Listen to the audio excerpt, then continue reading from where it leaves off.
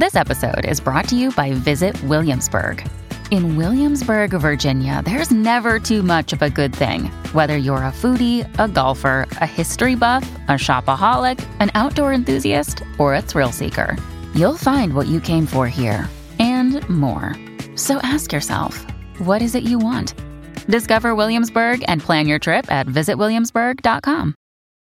When you need mealtime inspiration, it's worth shopping Kroger, where you'll find over 30,000 mouth-watering choices that excite your inner foodie. And no matter what tasty choice you make, you'll enjoy our everyday low prices, plus extra ways to save, like digital coupons worth over $600 each week. You can also save up to $1 off per gallon at the pump with fuel points. More savings and more inspiring flavors make shopping Kroger worth it every time. Kroger, fresh for everyone. Fuel restrictions apply.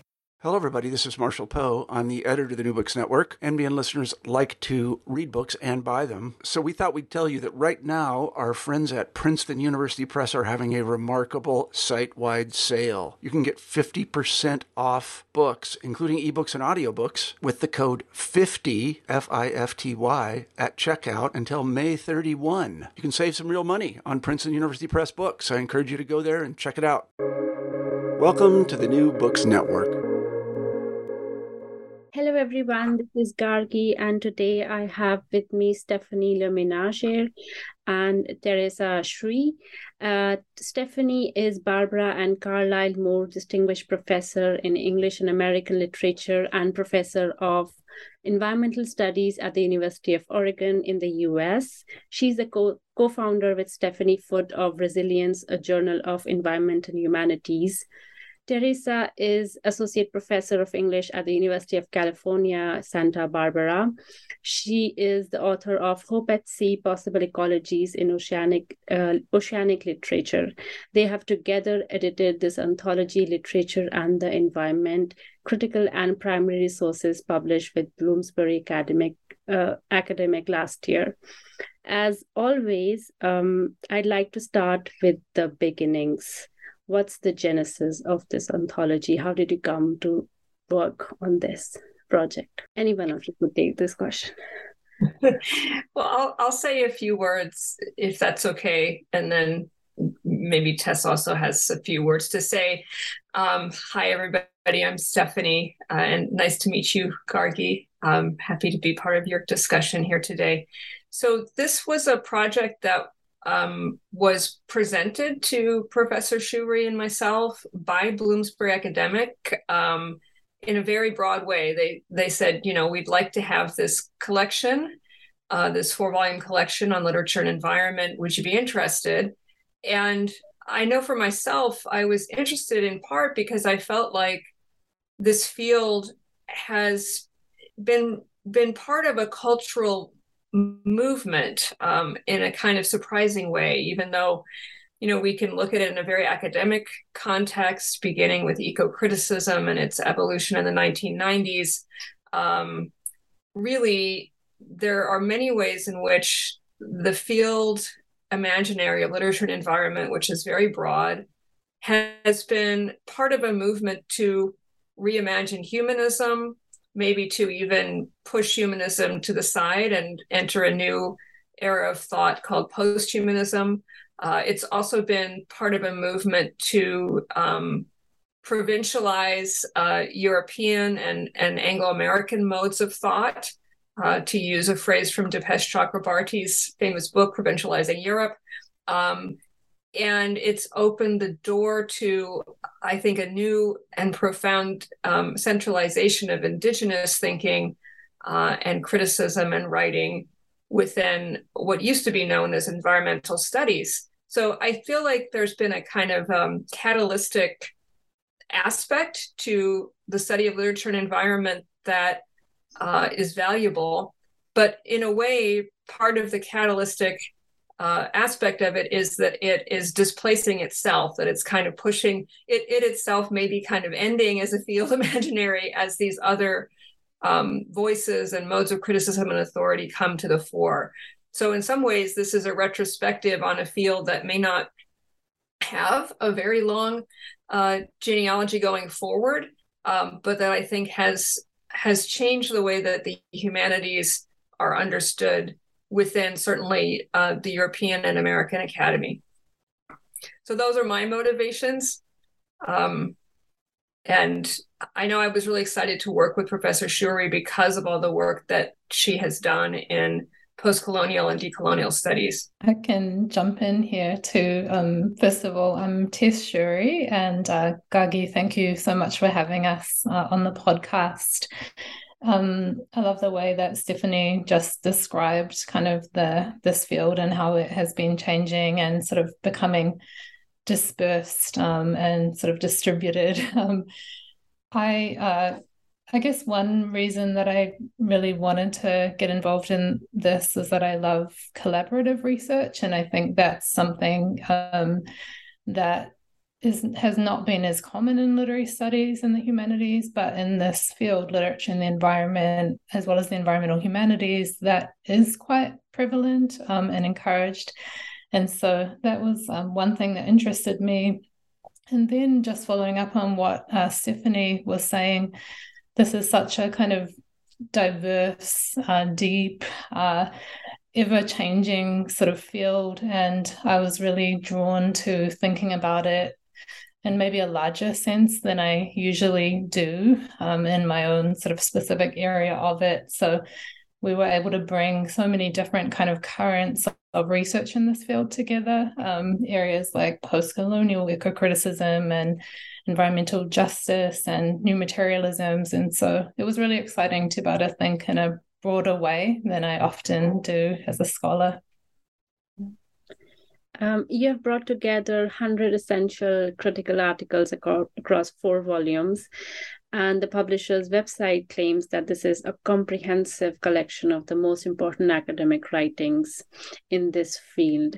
I know now, as Stephanie said, that this was proposed by the publisher itself, but did you have what was your justification when you thought, why is there a need for this anthology? What justification did you give yourself? Yeah, thank you. Well, first of all, I don't think Tess or I would say it is a comprehensive treatment of the field. And we, first of all, we're aware that we're within the US academic system, even though Tess is from New Zealand and has a different perspective on, kind of I think a really healthy, critical perspective coming from outside of that system, that national system. But, we're aware that there's some real regional and international kinds of limitations on this collection that we weren't able to entirely transcend. So I just want to make that kind of critical comment about comprehensiveness first. But then I'll say that I think, as I said in my answer to your first question, Gargi, I think that there's a way in which, regardless of the limitations, regardless of the sort of privileging in certain ways of voices that are allied to global power, which we couldn't entirely get away from, I do feel like there's been a fairly profound critique of traditional forms of humanism with their racist and colonialist biases, a fairly profound reevaluation of the limitations of capitalism and the ways that has structured university systems throughout the world, but certainly in the US and in Britain and Europe and Australia, all countries that are well represented in our collection. So I think that when we look at a collection like this, we're looking at a kind of reevaluation of what it means to be human, a reevaluation of what the aspirations might be for a mode of social being and a mode of education that takes us into a transition period away from fossil fuel capitalism. I don't want to make claims that are too grandiose for this collection or for the work that any of us do, but I think that work that happens in the academy does interact with larger social movements. And I feel like a lot of the works represented here are part of social movements that are profoundly critical of colonialism, that are critical of humanism as traditionally understood, that try to usher in a world that is more attuned to both ecological justice and social justice. And And I find that very exciting. And so it seemed to me worth it to become part of this project. Yet I'm also aware of the limitations, the fact that it's not comprehensive, also the fact that it comes at a very high price point, which both Professor Shiori and I regret. Yeah, I would just follow up on that. Stephanie and I, from the very beginning, kind of talked about how, like, it would be impossible to sort of bring together the field in any absolute or kind of perfect way. And so I think what we sort of ended up doing was drawing on a range of scholarship that is very diverse, but that we organized into kind of areas so that we could highlight some of the affiliations and exchanges that are going on in specific areas of the field. So, we have kind of sections on debates about the term nature in the field. We have a section on, decolonizing the field, which is, at least in some parts of the world, kind of developed and to emphasize sort of very particular narrow set of literatures. So we definitely were being kind of selective with the field rather than trying to sort of create a coverage of everything.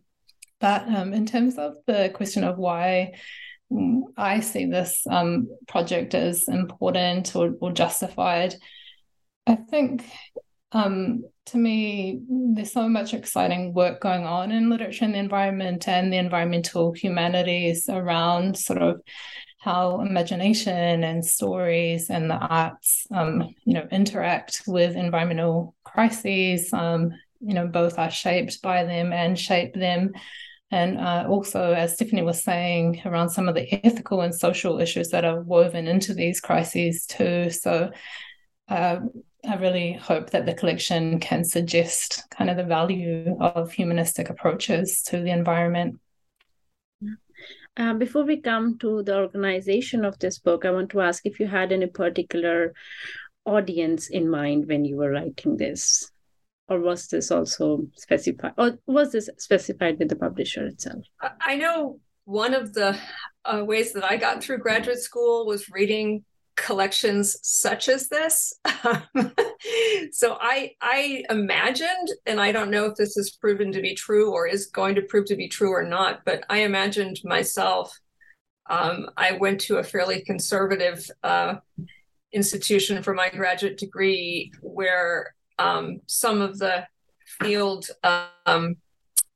work in the fields I was interested in wasn't really being done at my institution. And so it was important for me to find collections and sort of reviews of the field and of professional possibilities that I couldn't find at my home institution. And that was the audience I imagined. I imagined graduate students, but I think maybe the publishers had other ideas, and I'm curious to see what Tess says. So. I would definitely say something similar when I was in grad school. I don't think there was any other student or professor who was working in literature and the environment at my university. And so, and there weren't that many kind of not overviews, but sort of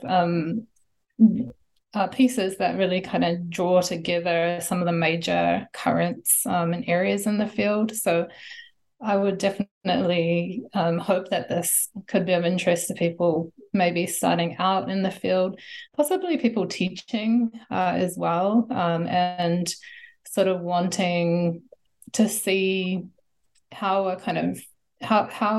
introduction to this field might be structured, and to also kind of get a sense of some of the range of the field. So that could be another audience.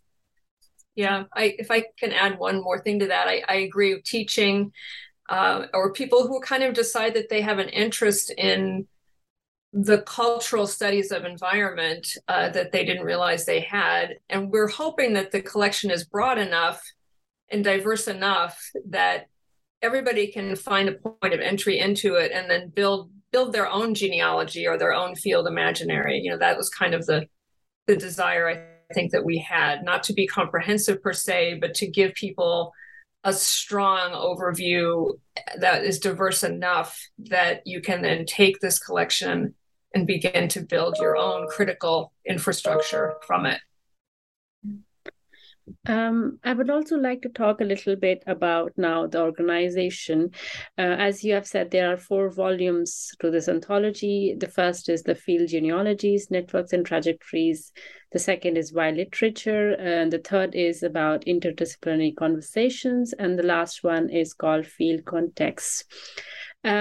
Were these titles also decided before you had the call for papers, or was this something that came out as a result of the conversations that you had? Because I read that there was also a call for papers for suggestions. Am I wrong?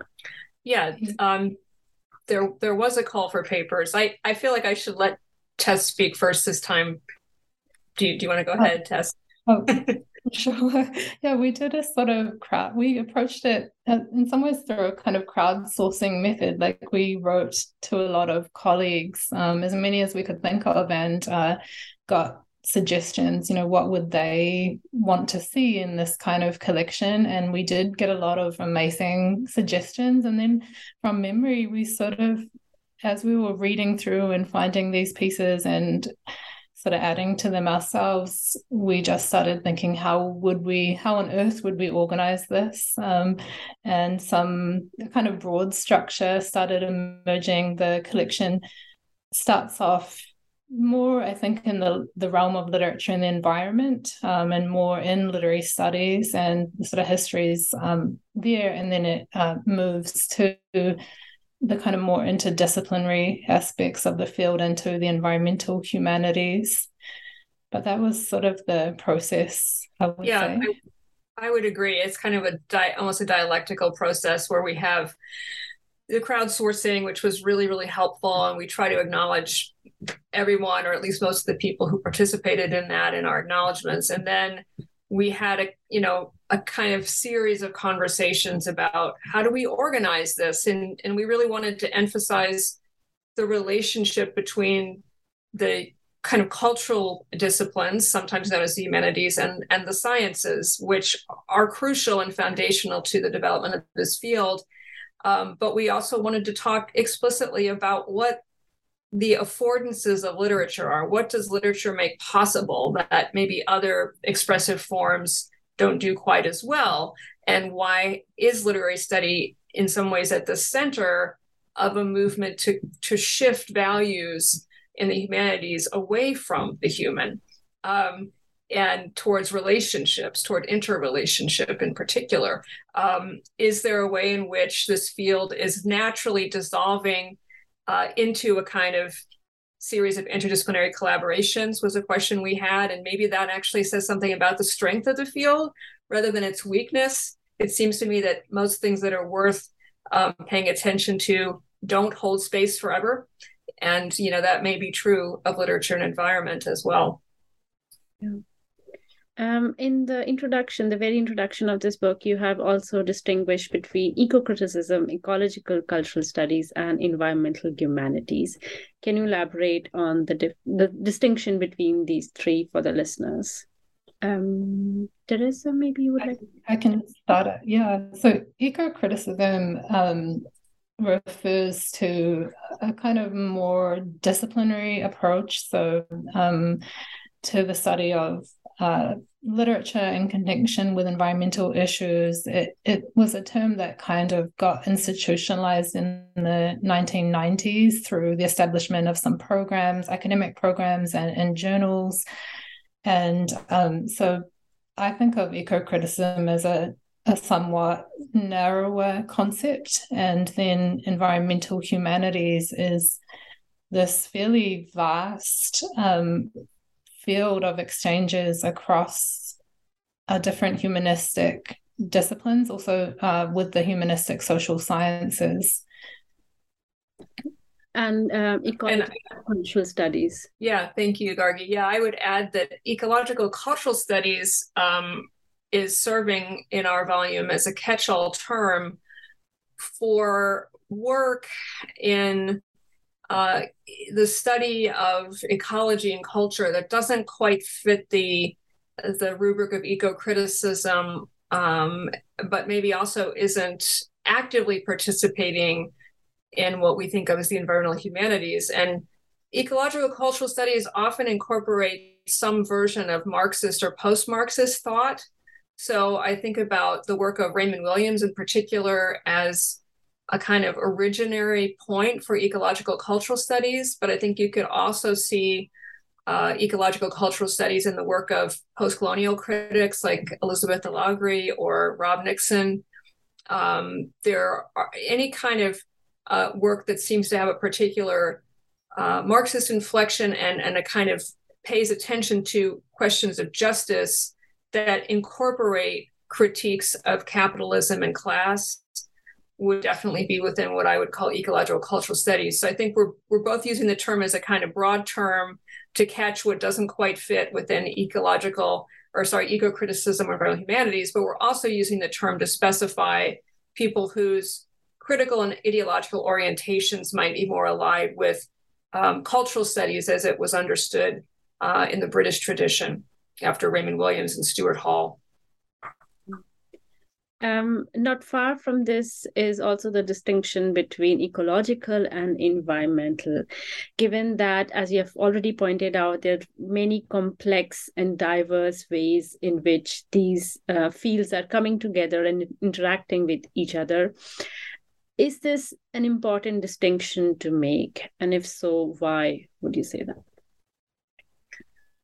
I think, we're kind of stuck with the term environment, and I don't want to be the kind of English professor that spends my career taking apart terms that carry cultural burdens that I don't care to associate myself with. But I will say that the term environment, as many critics have made note of, is a term that suggests that somehow that which is not human, and including the many relationships that the human species has with non-human being, is somehow an externality, is somehow located outside of the very foundation of what we are as human animals. And that is a kind of dualistic inheritance from the, Judeo-Christian traditions of Europe. And we're not necessarily trying to perpetuate that.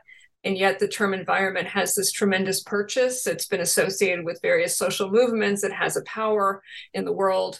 And so it sort of stands in the place of maybe more precise and better understandings of what we mean when we try to talk about non-human lives and more than human systems. Now, ecology, of course, for us, coming out of a sort of Anglo-American university system, relates very much to the science of ecology, which came about in the 1950s as a critique of the military-industrial complex, to go back to the historian Donald Worster's understanding of the history of ecology as a science. It goes back farther than that, but its popularization has a lot to do with critiquing the military-industrial complex, the kind of mentality that could justify dropping an atomic bomb, all of that, a kind of nihilistic version of power that we can see in the Cold War.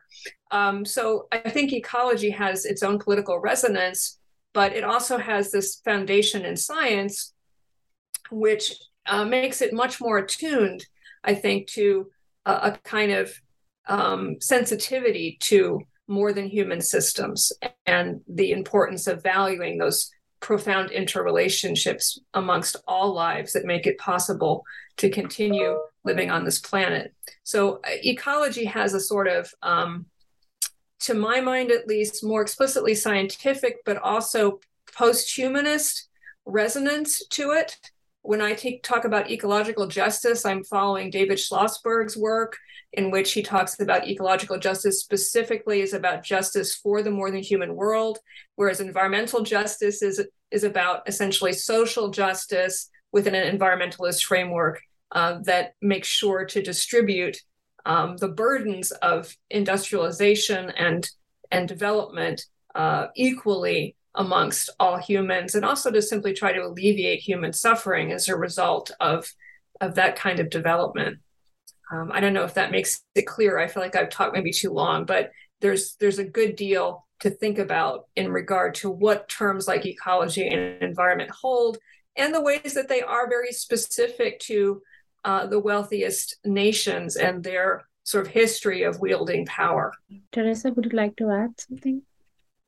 I think Stephanie summed that up really beautifully. Thank you. I would just reinforce, I think that they do have specific histories and nuances, and yet they often are used interchangeably. And I think there's a lot of terms in the field that can be somewhat troubling or create a certain friction. There are others like nature and the non-human and the human. And I think we spend some of our time, being attentive to those issues and to the histories behind the terms. And then, as Stephanie also said, it can be important to allow oneself to kind of focus on other things as well in the field. And this discussion was making me think of my one of the classes that I teach on fantasy and ecology, and students sometimes do complain to me that there's not enough science in the course, because I do think that term ecology kind of raises that expectation. And so I do sometimes think, oh, maybe I should change the title to fantasy and the environment, so I can sort of then focus on how fantasy engages with, the relations between people and other creatures and ecosystems, but without having to kind of put a lot of focus on the science of ecology. So that is just an example of some of the kind of expectations that the different terms can raise. Introduction to the first volume of this anthology, you're saying, and I'm putting it in quotes here, this volume challenges the familiar history of eco-critical practices as a singular process narrative that unfolds in waves. Could you unpack this for us a little? Sure. Well, we're referring there to Professor Scott Slovik's important theory of the development of eco-criticism as a field, primarily within the U.S., although I think he uses an Anglo-American framework. First of all, this isn't a collection that's explicitly rooted in the story of eco-criticism, even though we really want to respect that story and respect all the work that the founders of eco-criticism did to make our own thought possible, including Professor Slovik. What we see, though, when we kind of look at the history of critical work on literature and the environment, broadly speaking, is a lot of sophistication at all stages and a lot of kind of potentially radical thinking at all stages of critical engagement. In other words, the people who were writing very early in this field, in 1970s even, had some really interesting ideas that are being reiterated in various ways now. And certainly Cheryl Glattfelty, who introduced eco-criticism within the American Academy and in some ways worldwide in her volume with Harold Fromm, her essays in that book invite a kind of thinking that is in many ways pushing towards indigenous thought and philosophy, pushing away from kind of colonial structures of epistemological understanding, trying to think differently about how we know what we know. She even, to some degree, invites some of the insights of new materialism by talking about the porosity of humanity and its sort of interrelation with others in this world. So, I mean, we could say, if we were interested in a generational model, that somehow, this is the beginning and then all this other work becomes more sophisticated and builds on it. But on the other hand, you can say that there's, in the beginning, a lot of the same insights that we see reiterated in different ways in very contemporary eco-critical work. And then if you expand on the field and say, well, it's not just eco-criticism we're interested in, but this other idea of environmental cultural studies or ecological cultural studies based more in a Marxist tradition, environmental media studies. If we want to look at all of the philosophical and activist contexts that have been brought to bear on literature and environment as a multidisciplinary field, you begin to see that there isn't one unifying story that can be imagined in terms of one generation surpassing the next.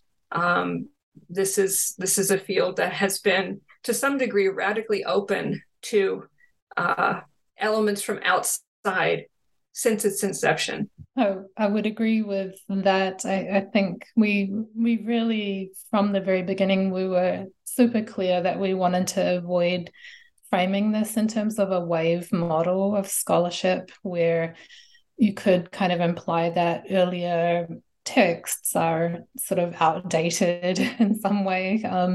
And so we, even within our sections, each section, we tried to draw on texts that were written and published in different times. And, that is kind of quite a sort of big area in literature and the environment and the environmental humanities, is thinking about sort of past cultures and how they might be estranging, how they are complex on their own terms, or even sometimes how they can be strangely familiar to us. So we sort of wanted to, in the way we structured the book and organized the material, we wanted to kind of echo that really complex sense of time and its relationship with environmental thinking. So of all the people in the field of literature and environment, or ecology or ecology, I have interviewed for this podcast, I've always asked this question: why literature and environment? And you have a very innovative way of asking this question in the second volume, and which is, and I'm quoting here again, why literature has been the seedbed for so much environmental criticism and thought. So my question is, why indeed? And because I hadn't reflected on the importance of this question for the academic literature. And if you could also talk about why has this question occupied such a prominent space? Yeah, I mean, I think that is a really fascinating question, and not one that I feel that we have a definitive answer to, because literature in a way is so moldable and it does so many things.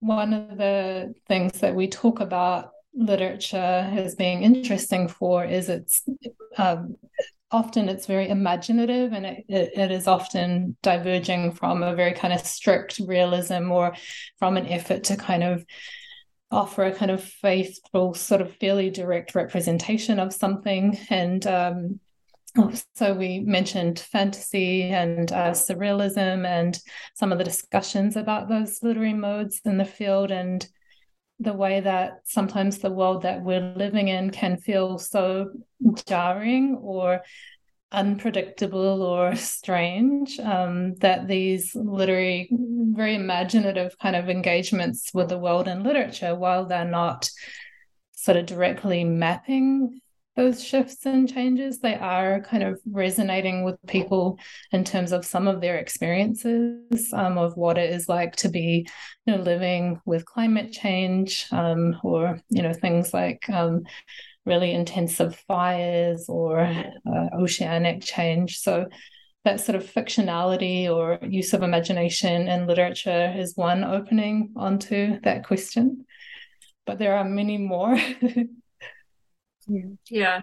And I would say two things for me. One, no present tense is inevitable or total. And I do feel like literature kind of reminds us of that in its mode of being. It offers alternate versions of the real to remind us of how provincial any given reality might be, and to also open the possibility for radical change, for difference, and for social transition.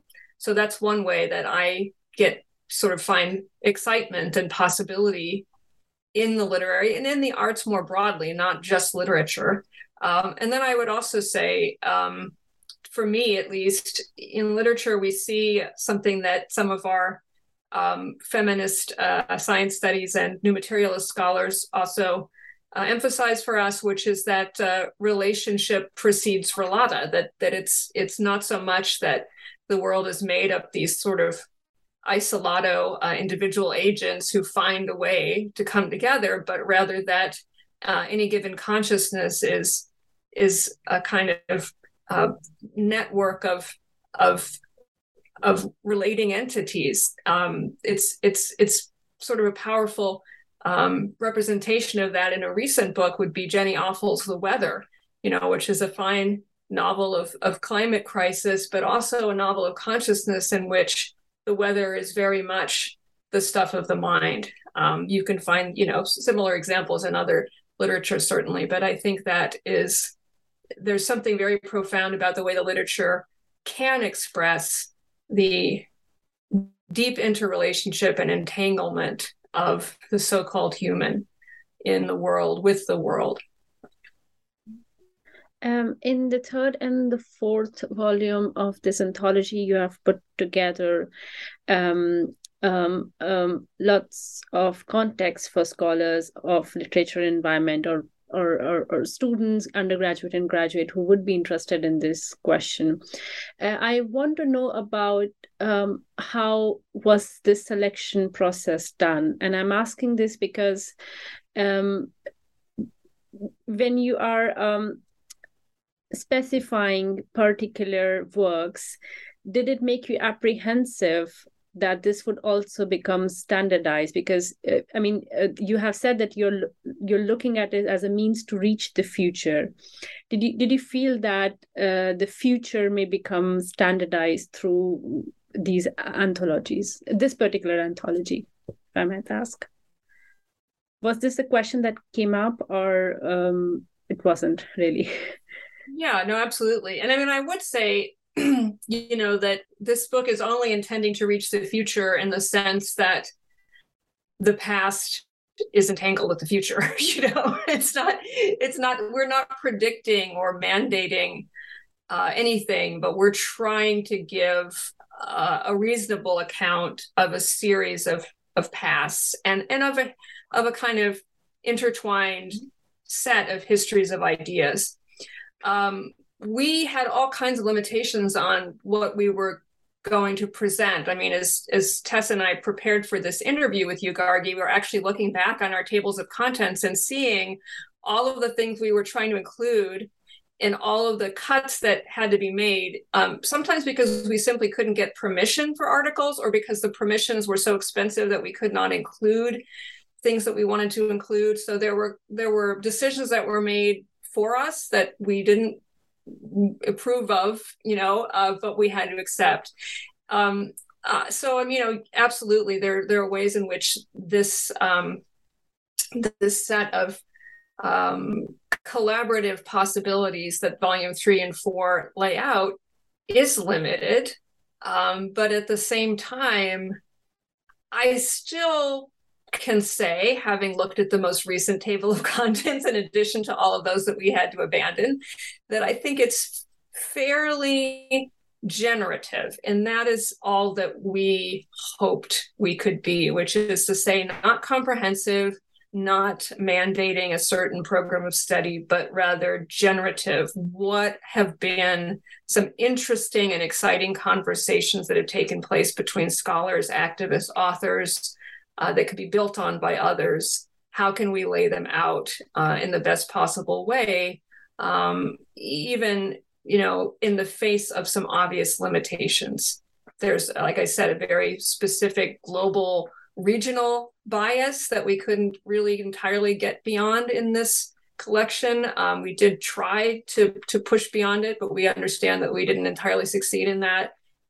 There are ways in which the field of literature and environment eludes capture. And that's actually kind of a good thing. And I think we try to make note of that as much as we can. So hopefully our humility in the face of the hugeness of this field, as well as our kind of continual positing of the fact that this is a series of conversations that we hope is generative and we recognize is not complete, prevents a sort of colonization of future study. We definitely tried to emphasize the limits of the project in the introductions in several places. That was something that I was almost surprised by the kind of limits that came up. I felt them so strongly while we were working on this. And as Stephanie said, it was everything from literally getting denied permission for some things to just feeling my lack of knowledge and awareness in certain areas of the field. So those limits just felt very pressing at times while we were working on this. Something that we were talking about just before this meeting was how dense this collection is in a way. Like, I'm not sure if anyone will read it from beginning to end, but it would be a lot of work, and it would create all kinds of openings into different kind of areas of the field that are not directly represented or engaged here. So I do think that every essay in the collection is a kind of entry into more areas of the field. So I would hope that people might find their way from this to things that we didn't include too. What do you hope the readers takes from this book, or what do you hope changes in academia after this book is published? I think. Go ahead. Oh, you start. No, you go ahead. I hope that someone reading it would feel kind of inspired by the range of different possibilities for what it can mean to be involved in this field. It does cover, a lot of different kinds of areas and debates and discussions that are going on in the field. I hope that they would come away with a sense of the depth and the complexity of, research that's being done here. And, maybe, one of my favorite sections is the primary text sections where we've included excerpts from literary works. And so I hope someone would, really enjoy reading through those very kind of inspiring and interesting pieces, and maybe think about more ways to study them too. Yeah, and I would agree with all of that. I would also say I hope that it's a volume that helps readers to get a kind of at least first view of how a certain history of ideas has developed over time in relation to the way that literature and to some extent other media has engaged the more than human world and has been shaped by the more than human world. I think for me, creating the volume also reminded me that being human is not only something to regret, because I see so much in it of brilliance, of engagement, of an aspiration towards justice, and also of just a profound sort of eros or sort of joyous desire to be enamored with and entangled with the world of radical others. And there's so much right now to feel regret about, certainly coming from a U.S. perspective. There's so much to feel afraid of right now in the world. And there's a great deal in this thought that to me is a resource for not just changing the way that we study culture in the academy, but also a resource for reminding everyone that cultural expression is profoundly valuable and possibly contributes to our biological survival, our ecological survival. Because we are now at the end of the podcast, I'd like to take a little bit liberty here and ask you about your future projects. What are you working on right now? What can we hope to read from you in the future? I'm currently working on 2 projects. So my main project is a book project that's about humor and environmental cultures in the Pacific, mostly focused on humorous arts in relation to climate change and looking at a number of different kinds of modes of humor, from satire to absurdism to surrealism. And then on the side, I'm doing some essays about the night, cultures of the night, and the night sky. And so, yeah, those are the 2 main things that I'm working on right now. Yeah. And I'm working on a book about fiction and lies in the era of what I'm calling climate transition. And it is somewhat of an argument for the power of literary imagination, especially in the face of the proliferation of propaganda, lies, and conspiracy theories that we've seen in recent years and that have been profoundly affecting the political landscape of the US and other nations. And then I have another book that I'm working on with a colleague, Marcia Weisinger, who's an historian, where we've conducted 53 histories of the public lands in the state of Oregon, where I now live. And we're writing about the value of the public lands as seen by a variety of different stakeholders, which ultimately this book becomes a kind of disquisition on what the term public has come to mean and public ownership. Thank you for sharing. They sound like wonderful projects, and I wish you the very best. Thank you for joining me today. Thank you so much, Gargi, and best of luck with your projects as well. And thank you for having us today. Yeah, thank you so much for having us.